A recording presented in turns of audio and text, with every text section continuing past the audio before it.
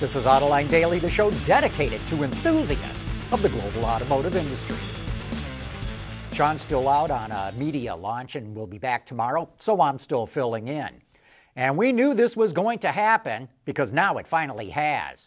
The chip shortage eliminated so much inventory that sales are starting to fall fast.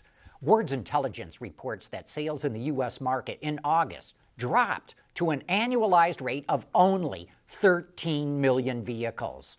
Automakers did sell 1 million cars, trucks, and vans last month, but that was a big drop compared to last year or even the month before. Remember, back in April, the SAAR, or annualized rate, hit 18 million. Toyota topped the sales charts. While General Motors only reports sales on a quarterly basis, industry sources say Toyota easily outsold GM. Those sources also say Stellantis was hot on GM's heels. Ford came in way behind them and had the Hyundai Group breathing down its neck. In fact, the Hyundai Group outsold Honda. Who ever thought we'd see this? Chrysler almost catching GM, the Hyundai Group surpassing Honda? This chip shortage sure is shaking up the market. Meanwhile, sales of electric cars also stalled out due to the chip shortage. While they were up nearly 40% from a year ago, they fell 16% compared to July, and their market share is stuck at 2.6% of the market. Yesterday, we reported that Tesla could catch BMW in sales by the end of next year. That prompted Autoline viewer Kevin A. to ask if we were comparing Tesla to the BMW brand or the BMW Group. And the answer is, we compared it to the brand. We did not include Mini or Rolls-Royce. Mini sells about 300,000 cars a year. Rolls sells fewer than 4,000, while BMW sells about 2 million. We think by the end of next year, Tesla could be on a 2 million unit a year sales rate, and that would put it even Steven with BMW. We want to know what drives your testing. OTA, connected car, diagnostics, remote testing. Intrepid Control Systems is here to help you work from anywhere. Intrepid Control Systems, driven by your data. Mobility is becoming electric, connected, and autonomous, just like the manufacturing world. But will always be one thing: a reliable partner for our customers.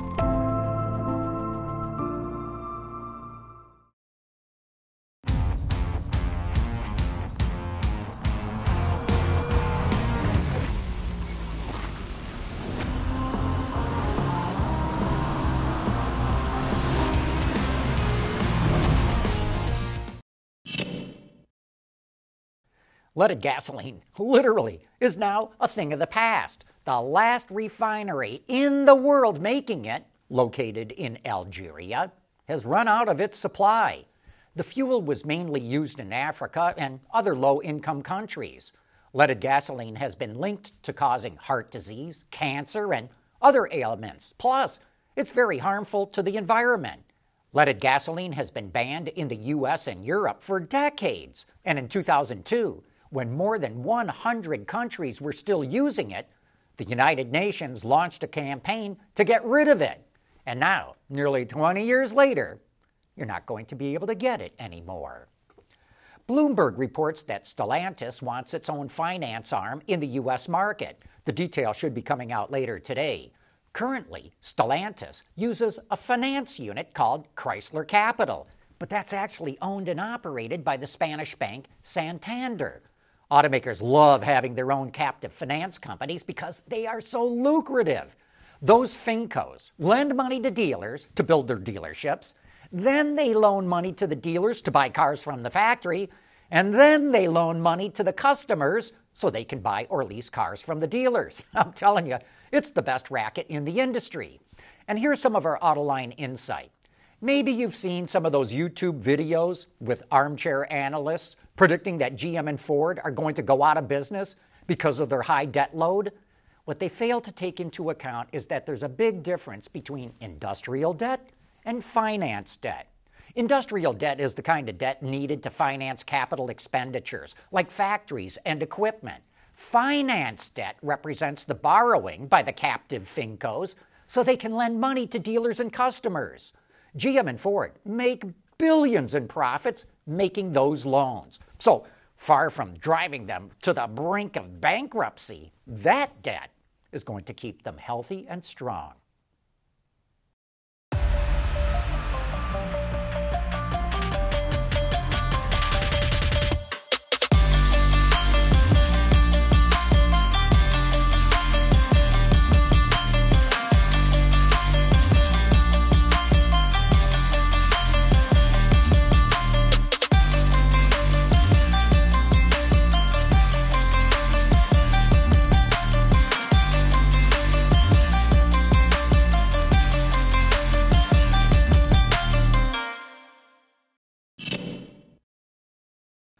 We've got a few reveals ahead of next week's auto show in Munich, Germany. First up, Kia officially unveiled the Sportage that it specifically designed and developed for the European market.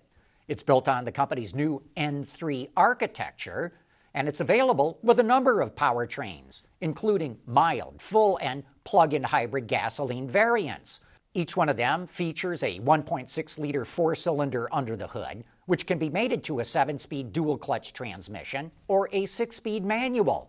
There's also a 1.6-liter diesel option that's also available as a mild hybrid. It gets the same transmissions as well. The interior highlight is a large 12.3-inch touchscreen, and it's also available with a number of safety and driver assist technology.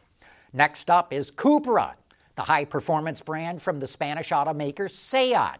It's showing off a sporty, all-electric concept called the Urban Rebel. Even though it looks like a race car, it's the company's vision of a future EV for urban driving. The Urban Rebel delivers up to 320 kilowatts of peak power and can move from 0 to 100 kilometers an hour in 3.2 seconds. And since SEAT is part of the Volkswagen Group, the concept is based on VW's MEB architecture. The automaker plans to come out with a production version in 2025. And last but not least, BMW Motorrad took the wraps off a somewhat futuristic-looking electric motorcycle concept.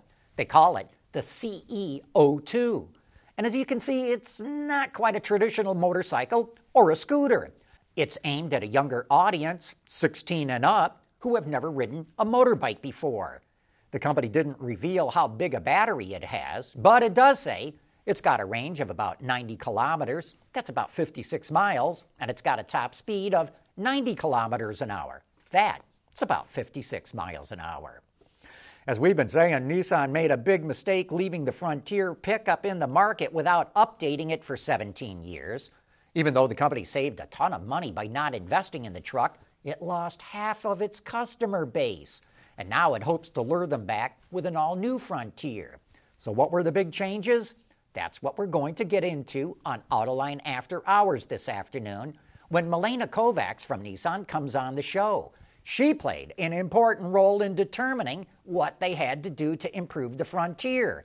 And if you've got questions you would like us to ask her, tweet them to us or drop an email to viewermail@autoline.tv. Well, that's it for today's show. Thanks for watching.